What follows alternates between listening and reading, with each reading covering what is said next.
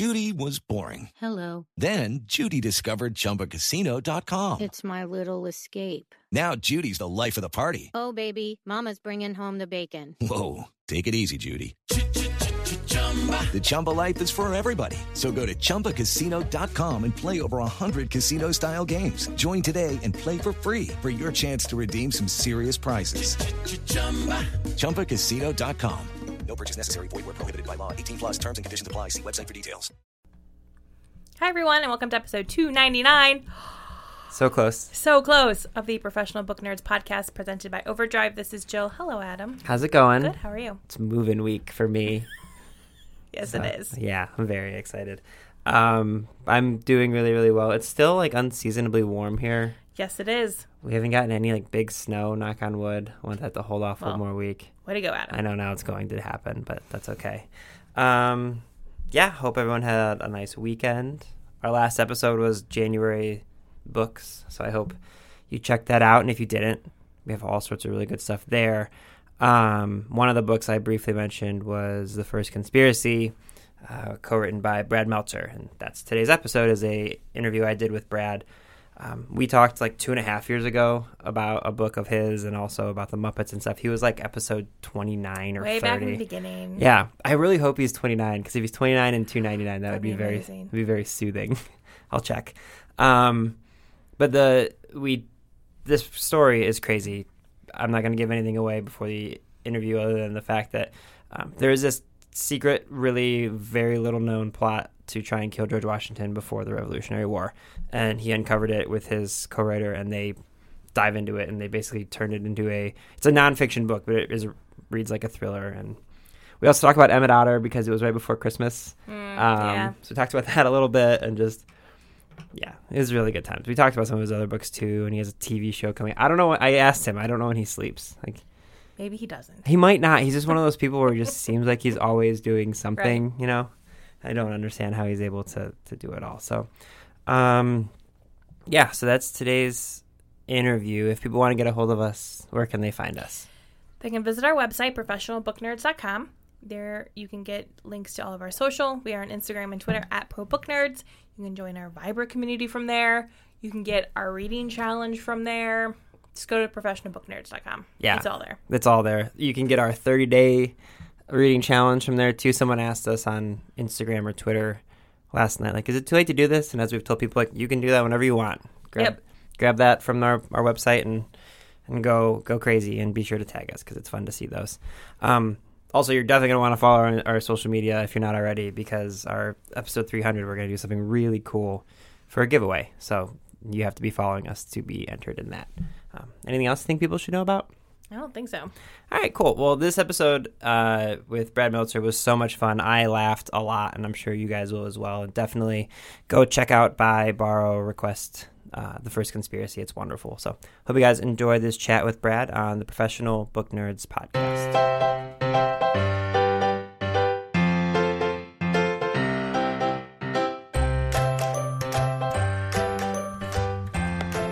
Hey everyone, it's Adam again, and I am ridiculously excited to be chatting with Brad Meltzer, the #1 New York Times best-selling author of The Escape Artist, Inner Circle, and many other titles for adults and children alike. He's been a TV host, a historian, an activist.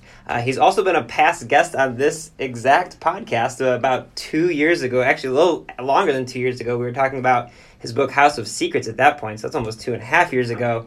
And most importantly, in my mind, something we talked about before, he's also been a Muppet. So your new book comes out on January 8th with Josh Mensch, titled The First Conspiracy, and we're going to dive all into that. But first, Brad, thank you so much for joining us today. No, I appreciate you having me back. Usually I don't get invited back to places that want to meet me. I will say, okay, last time, for listeners of the podcast, they might remember... Brad and I remember we have a mutual love of all things Muppets. And so this interview is going to go out in January when the book comes out. But at time of recording, we're like a week before Christmas. So I have to give you a platform to tell everyone, even though it will have passed, why is Emmett Otter's Jug Band Christmas the best thing that's ever been created? Listen, some things require no explanation. And it is my one. It is just I know we're supposed to all say we love the Muppet movie and Sesame Street, and I do. But Emmett Otter's Jug Band Christmas was the movie, this little thing that was on HBO back when I was a kid growing up, and my sister and I used to watch it, and HBO used to run, like, you know, it would run a movie at like 12 o'clock, and then 4 o'clock, and then 8 o'clock, and then 10 o'clock. Like, that's just how it, and we would watch it every time it was on. There was no DVR. There was not, you just watched Emmett Otter, and it just burrowed its way into our souls. And we just went, I will tell you, I don't know if you did, but we went, I took my whole family, the re-release happened last week, where they re-released it into theaters around the country for one day only, and we were there. I will say, my wife and I are building a house right now, so as fate would have it, I'm actually living in my parents' house for the next couple of weeks until everything's finished up. And growing up, we always watched Emmett Otter Jug Band Christmas after midnight mass. We would go home and we would watch it with hot chocolate and things like that. And we've since transitioned to adult beverages after to watching it. But we also did the same thing because I was with my family. We went last week and did the exact same thing. So we are one and the same there. That's great.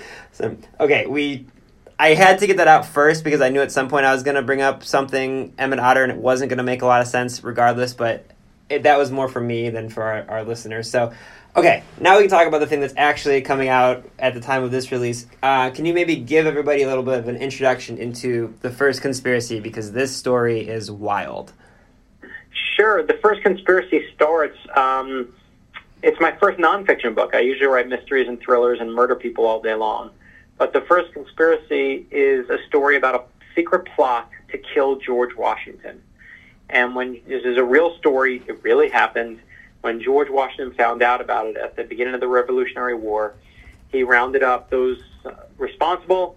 He took one of the people responsible, and he built a gallows, and he hung him in front of 20,000 people. At that point, it was the largest public execution in North American history. 20,000 people watched this man die. George Washington brought the hammer down, said, "Do not mess with me. I'm George Washington. I got a wig, man." Like, he was just not messing around. And I just was blown away by the story and was like, how do we not, it begs the question, why do we not know that story? And the reason you don't know it, or at least I didn't know it, is because it took place, the hanging took place on June 28th, 1776. Now, guess what else was taking place on June 28th, 1776, or what was about to take place? On that day, you have the first draft of the Declaration of Independence being handed in. You have the British Navy literally coming right there into New York Harbor, preparing to, start. This is going to be it. This is the fight. And, when you're doing the headlines for that week's news, those headlines far outweighed the hanging that took place in New York City. And so it wound up just becoming a footnote to history. But I was determined to pull it apart. And The First Conspiracy is the story of what actually happened and how close George Washington was to being murdered. Okay, I understand that it's kind of a footnote to, the signing of the Declaration of Independence and everything, but, I mean, it is a massive footnote, and I am pretty proud of the amount of history I know. I had never heard of this story. Like, is there really no other, sinister reason that this hasn't really seen the light of day other than the fact that it happened about, a week before the signing of the Declaration of Independence? Like, it just feels like this should be all over history books.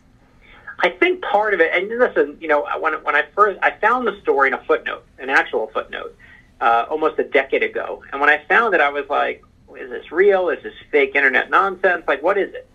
And I couldn't shake it. In fact, I used it in one of my thrillers when I did a book called The President's Shadow, probably 5 or 6 years ago. It's on a page in there. I mentioned it for a little paragraph. But I couldn't shake the story. And I went to, when I was trying to figure it out, to Pulitzer Prize-winning author Joseph Ellis, who, of course, wrote one of the big Washington biographies. And I said to him, the story. And he had known the story. He's like, but I'm just going to tell you, he warned me that, if you want to find how many slaves Washington owned, they document, you can find how many slaves he owned. But he said, but this is a story about his spies. This was a story that was meant to be secret. And he said, you're never, ever going to be able to find all of George Washington's spies. So by its nature, what you're looking for is going to be elusive. And he said, at the very best, you get a book. At the worst, you have a little adventure. Go check it out. And the amazing part was there was no modern book written about it. Nothing modern. Any good George Washington biography should have a page on it, paragraph on it, maybe a footnote on it. but nothing that had the full story. And we started with that. But again, in terms of answering your question, why? I mean, you'll see our answers in the book. This was a time where George Washington is trying to convey strength, right? It's the beginning of the war. The British are literally here. The last thing you want to be saying at that moment in time is that your own men turned on you. And that's the heartbreaking part of it. But I can't possibly tell you that that's definitively the reason, because you're asking me to get in the head of George Washington. And unlike Adams and unlike Jefferson, who were writing flowery letters about their feelings to everyone who would listen, George Washington kept his cards close to the vest. He never told anyone what he was really feeling. I mean, this is even on the day when the hanging took place, he says barely anything about it. This is like, the person who was hung was one of his own personal bodyguards. And George Washington at the time, he wanted real, guards to take care of him. And he asked all of his regiments for their top 4 men. He said, give me your 4 best men. He wanted what they called back then drilled men. And drilled men meant, give me the best you got. And then George Washington narrowed all those to like a top 50 or so. And those became his personal bodyguards. And they were called they were called the General's Guard, they were called his personal bodyguards. The name that really stuck with them was they were called the lifeguards, because they guarded the money, they guarded his papers, but the thing that they were guarding was George Washington's life. So his personal bodyguards were known as the lifeguards. And these were the men who turned on him. These are his own personal guards. These are supposed to be the best of us. And those are the ones who betray him. And I don't care how strong you are or how amazing you are in our history, that has to be devastating. And George Washington doesn't say a word about it. Never says, my gosh, my feelings are hurt. Never says, I can't believe this happened. Nothing. Like it didn't happen at all. And if we couldn't find the secret tribunal, we found that and you see in the book, as you know, you see the transcript. We actually have the transcript of the trial that took place when they hung this guy. We would have no way to even prove it happened. But luckily there was someone that was transcribing the whole thing. I was just going to say, I mean, people can find out a lot about this, obviously, when they read the book, but how did, with George Washington playing his cards so close to the vest, like you said, and keeping it all under wraps, how did you go about, take us through how you were able to find some of this information? Like, where, in what Library of Congress tiny room was this hidden? I'm just, like, how do you go from clue to piece together what is such a full story? Yeah, and listen, full credit to my co-writer on this book, Josh Mentz, who was a research machine. He worked on us on our TV show, Lost History, was the executive producer. He's an amazing documentarian, amazing researcher. And, we like to think of ourselves as like modern-day Indiana Jones, and the theme song is playing, and I'm running, and through the dusty cavern, and I'm like, throw me the idol, and I'll throw you the whip. And, it's like, and then I figure out and find this thing, and I put it in the book, and the first conspiracy is launched. The sad truth is that most of this stuff is all available out there. It's digitized even. No one wants to read it because it's old and boring. We just read it. That's all. Like the tribunal was in, it wasn't in the court records because it was a secret court, but it was in the New York Provincial Congress. So if you go to the New York Provincial Congress's records, there it is. The problem is you don't even know to look for it because it's such a tiny part of history. And the real fun part, I will say, is once we knew the date of the hanging, then you can work backwards and look at Washington's letter on the day before and the day after.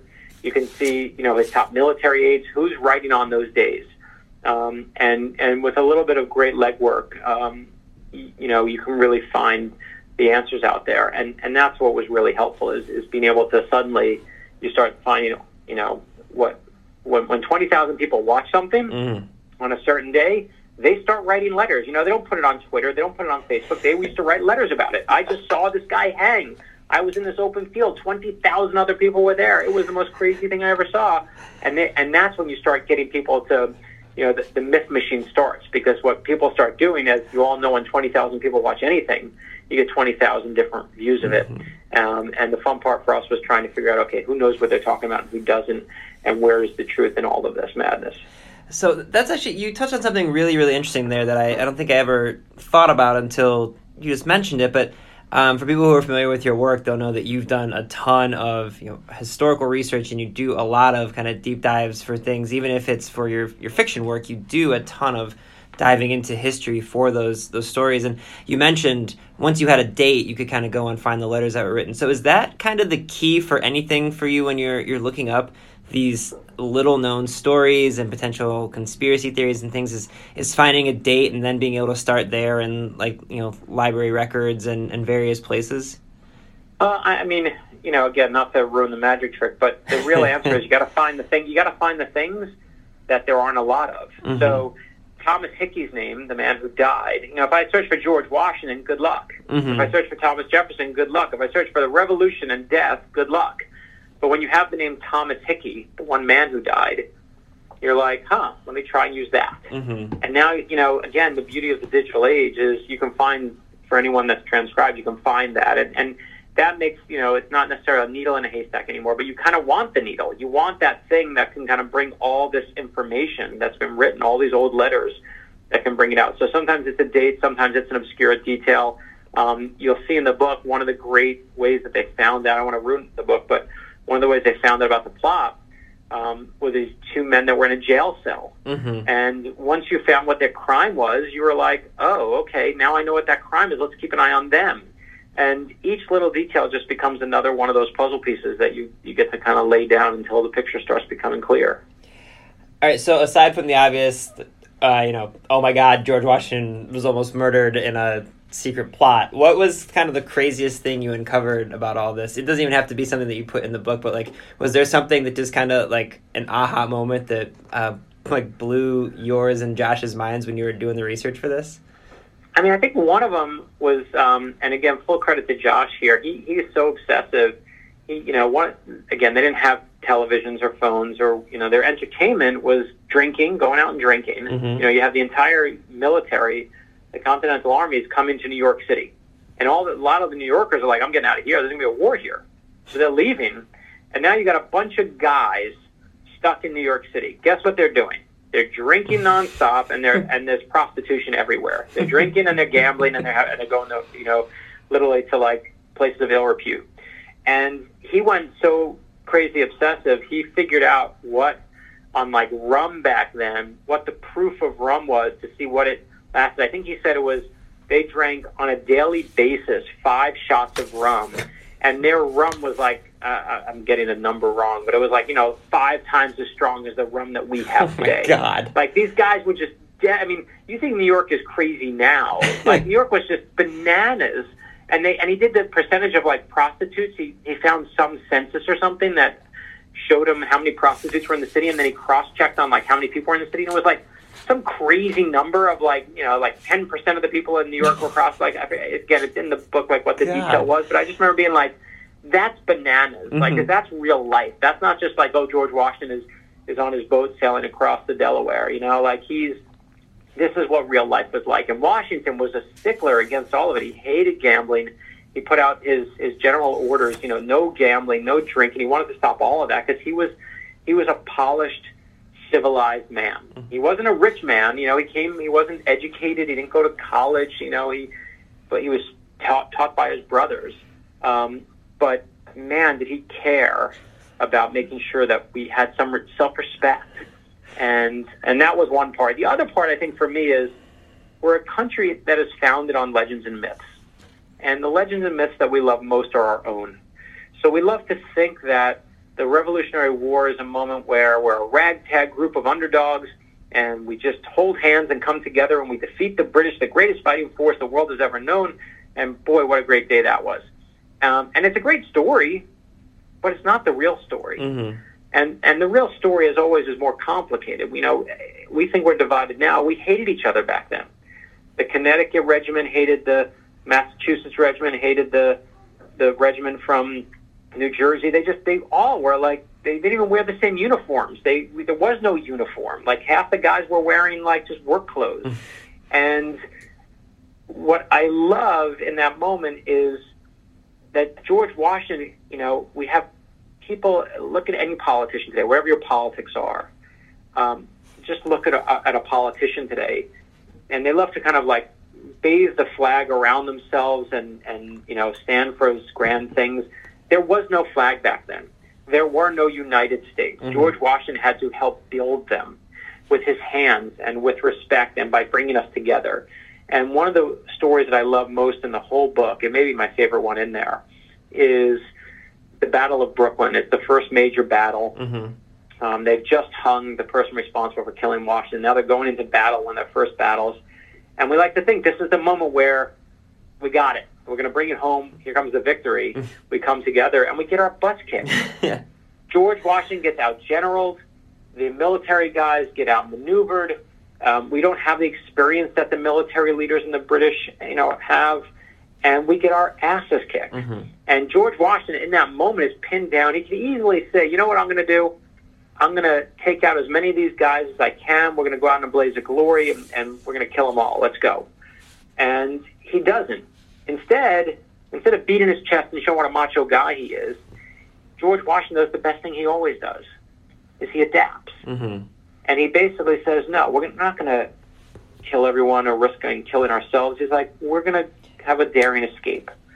And all these ships come in, we're pinned against the East River, and he has all these boats come in the middle of the night, these little pontoons. But here's the moment, is he doesn't get on the ship, on any ship, until all of his troops get on before him, even the lowest ranking guys. And that's the moment where our men look around and see that this leader is willing to risk his life for them.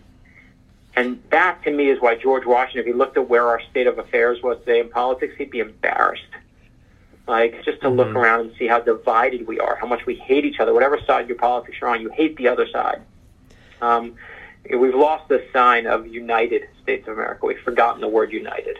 Well, and even early on, you're talking about none of that aspect of that particular battle would have been possible if he didn't have so much kind of humility. It's early on in the book, and I can't remember how many phrases. It's 100 different lines that he wrote out, basically about how to be. Yeah, the 100. And let's talk about those. Those are great. So when he's a little kid, and they still don't know if he did it because it was an assignment because he loves to, but he physically wrote out there were 110 rules of civility to live by. Right.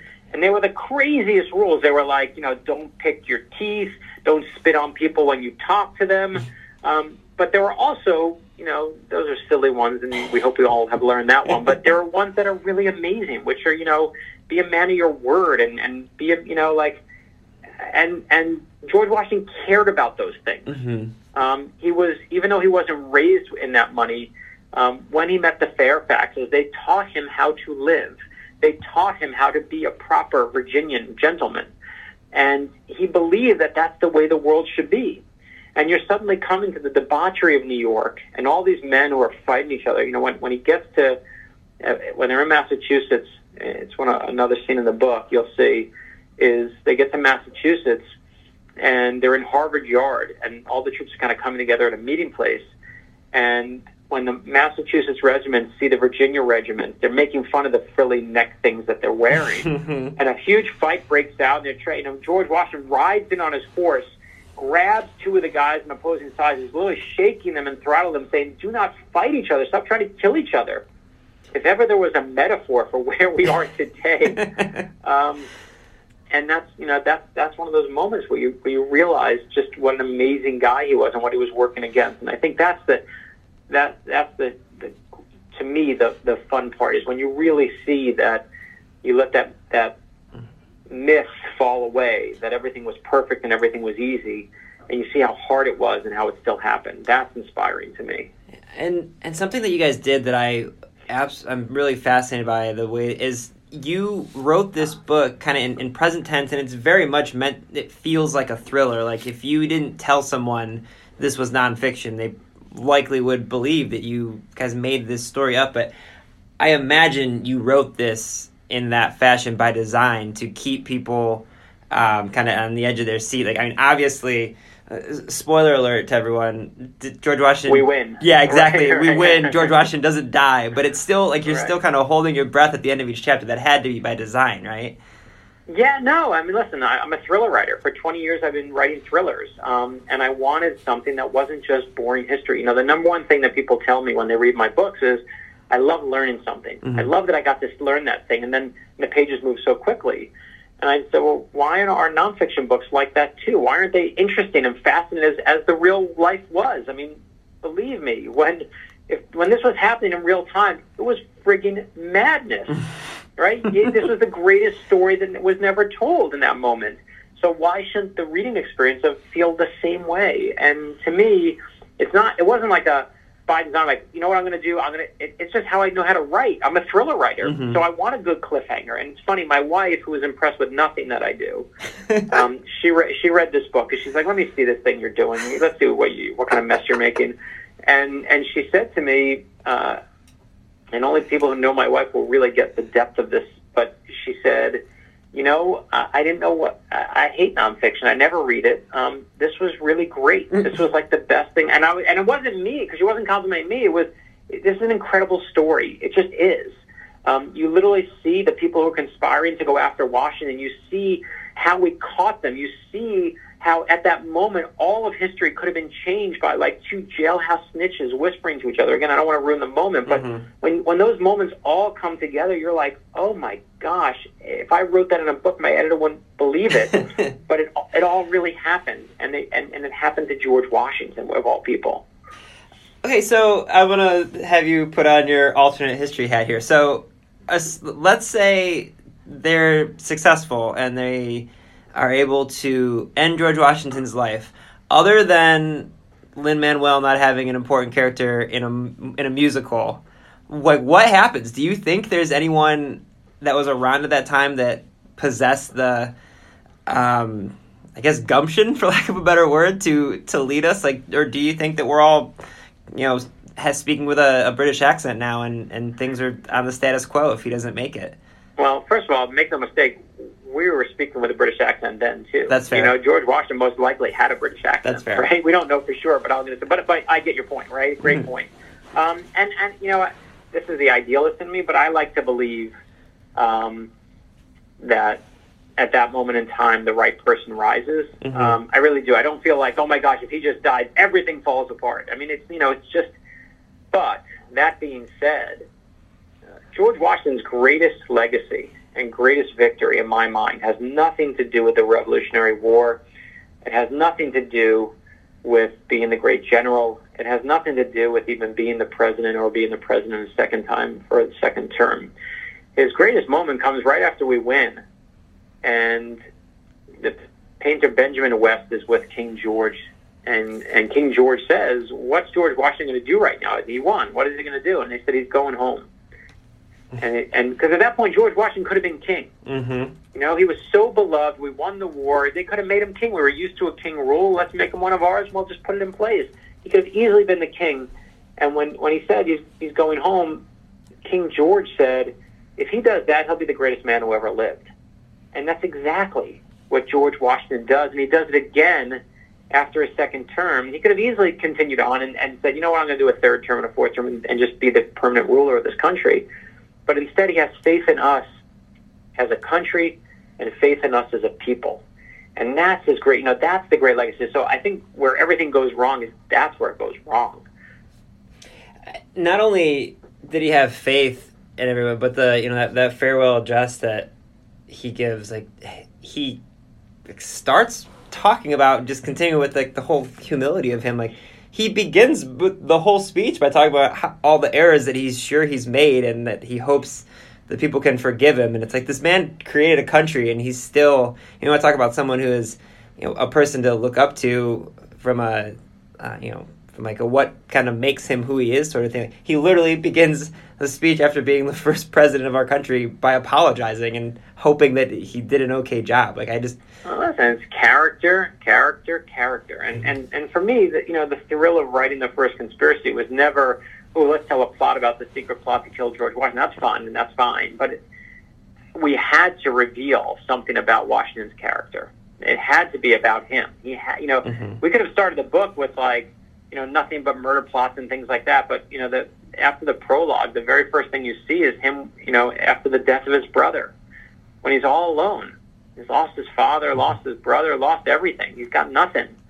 And I don't care who you are, again, or how strong you are. That's devastating. And, you have to kind of, we all know George Washington. We know what he looks like. We see him on the money on a daily basis. But oddly, we know the least about him as a person. Mm-hmm. As I said, he wasn't like Jefferson or Adams, who were, writing all of his feelings out all the time. Washington was much more reserved, and so we don't know him. And so one of the things we really tried to explore in the first conspiracy is his character, where it comes from, and what do you learn in an experience like this where your closest men turn on you. And what you see in the book is it leads to an entirely different change in how we fight.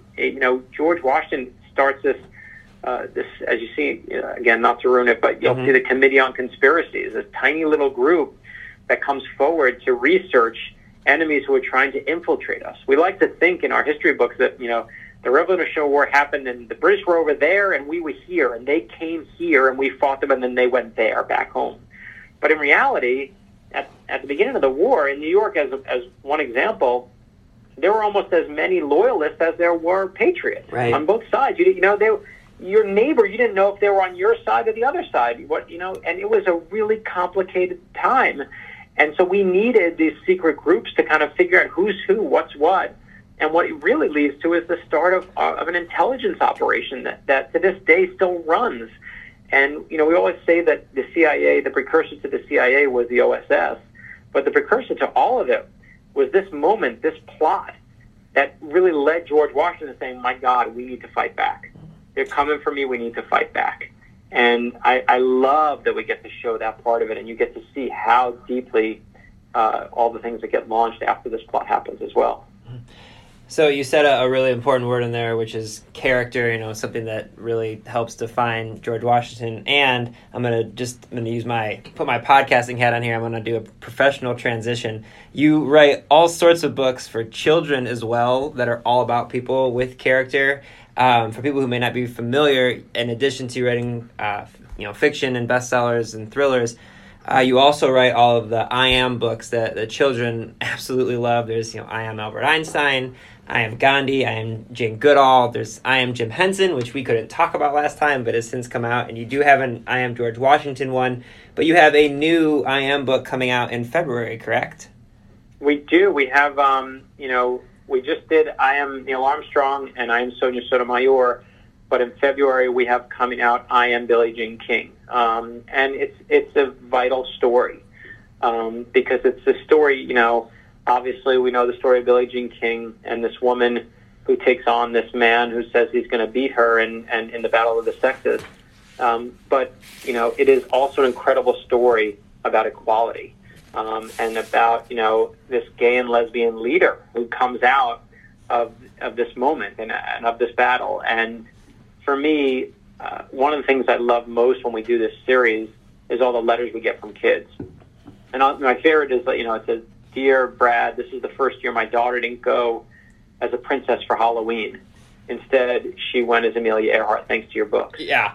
And every kid out there wants that hero to kind of look like them. So when we do an African-American hero, we get letters from kids who are like, this one's just like me, thank you for that one, whether it's Jackie Robinson or Dr. King or Rosa Parks that we've done. But we've never done anyone out there who is gay or lesbian who we want a hero for and who needs that hero. And to me, I love that we get to share this. And I love that when we did I Am Neil Armstrong, one of the first letters we got was, it says, I'm going to be an astronaut. Thanks to this book, I'm going to be an astronaut, signed Caitlin. It was a girl.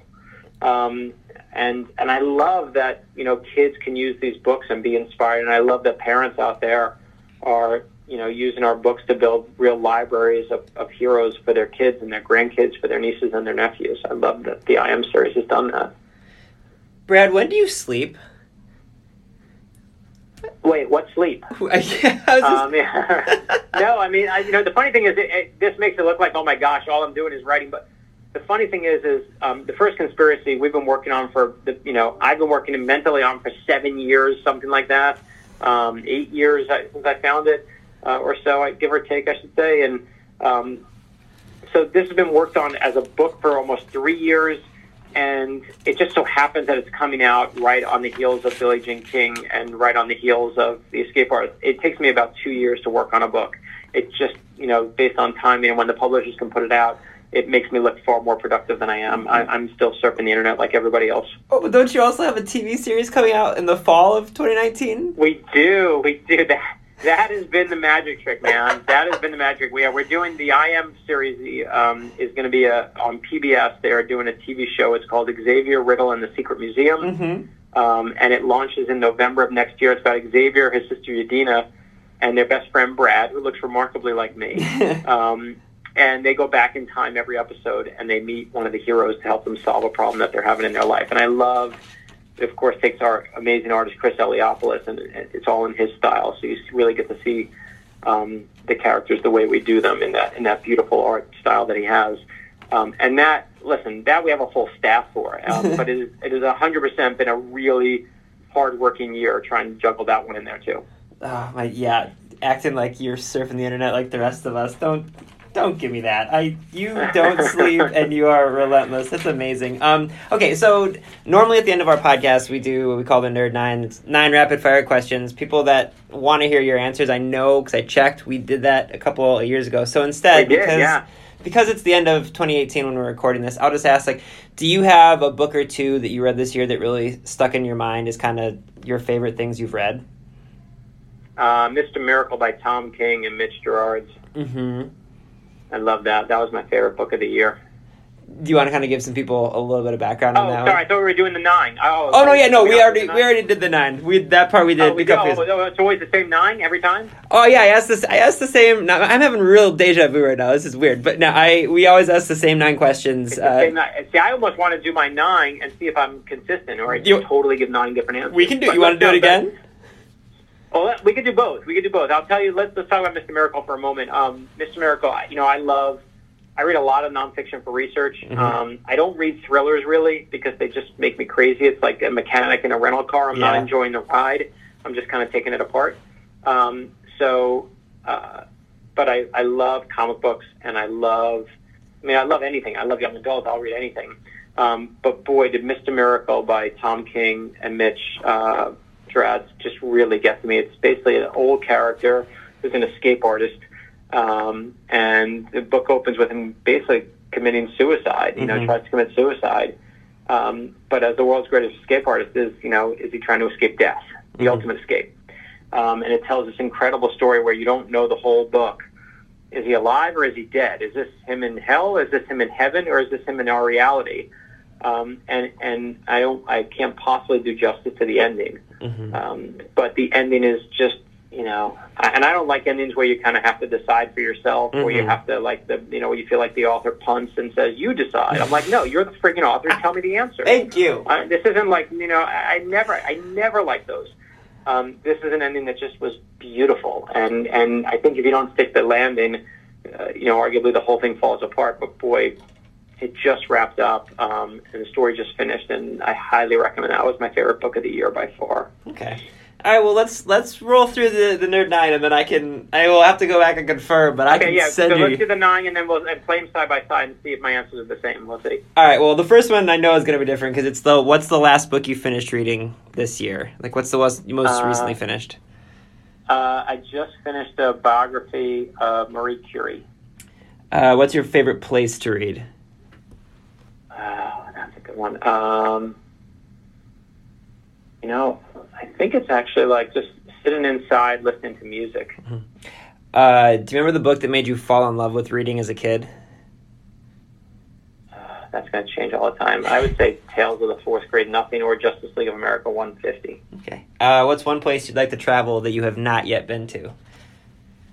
I probably do want to go to China or Japan, maybe Africa. Okay. Do you have a favorite holiday to celebrate?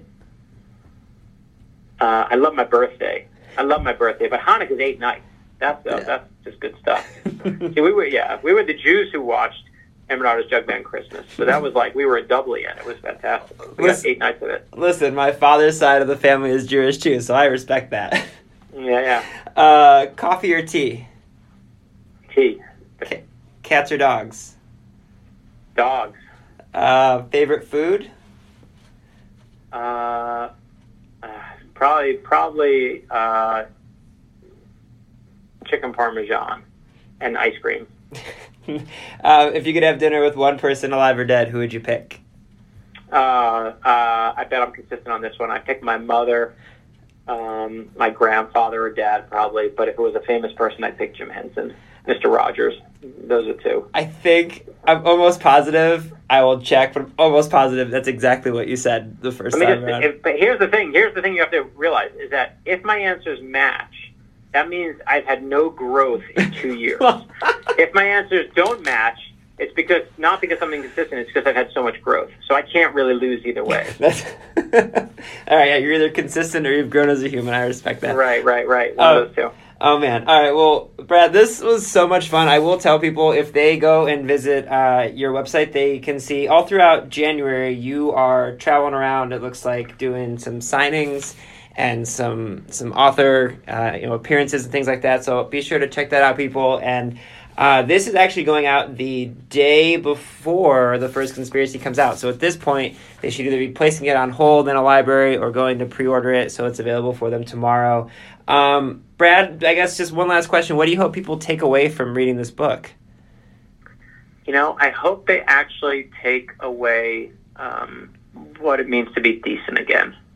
I feel like we've lost that. We've lost decency. And when George Bush recently died, the word that you saw over and over again in all the write-ups on him was decent.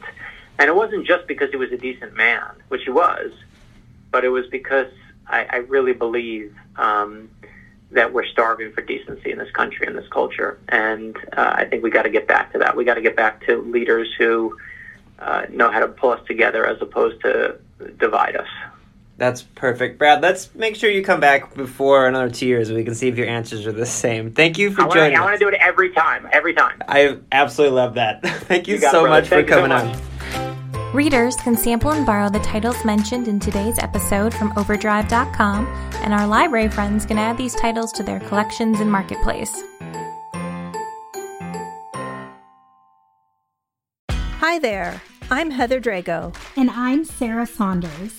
We host the podcast, That's a Hard No, about saying no and setting boundaries. So you can become that true and empowered you that this world needs. Saying no isn't just okay. It's the key to living an authentic, fulfilling life. I'm a licensed professional clinical counselor, so while this podcast is in no way a replacement for one-on-one therapy, I suppose I know what I'm talking about. I'd say so. We talk about learning to say no and set healthy boundaries and how it impacts mental health, physical health, relationships, parenthood, and more. Subscribe wherever you get your podcasts and visit our website, hardnopodcast.com. We're here to help you find your no and say it unapologetically. That's a hard no.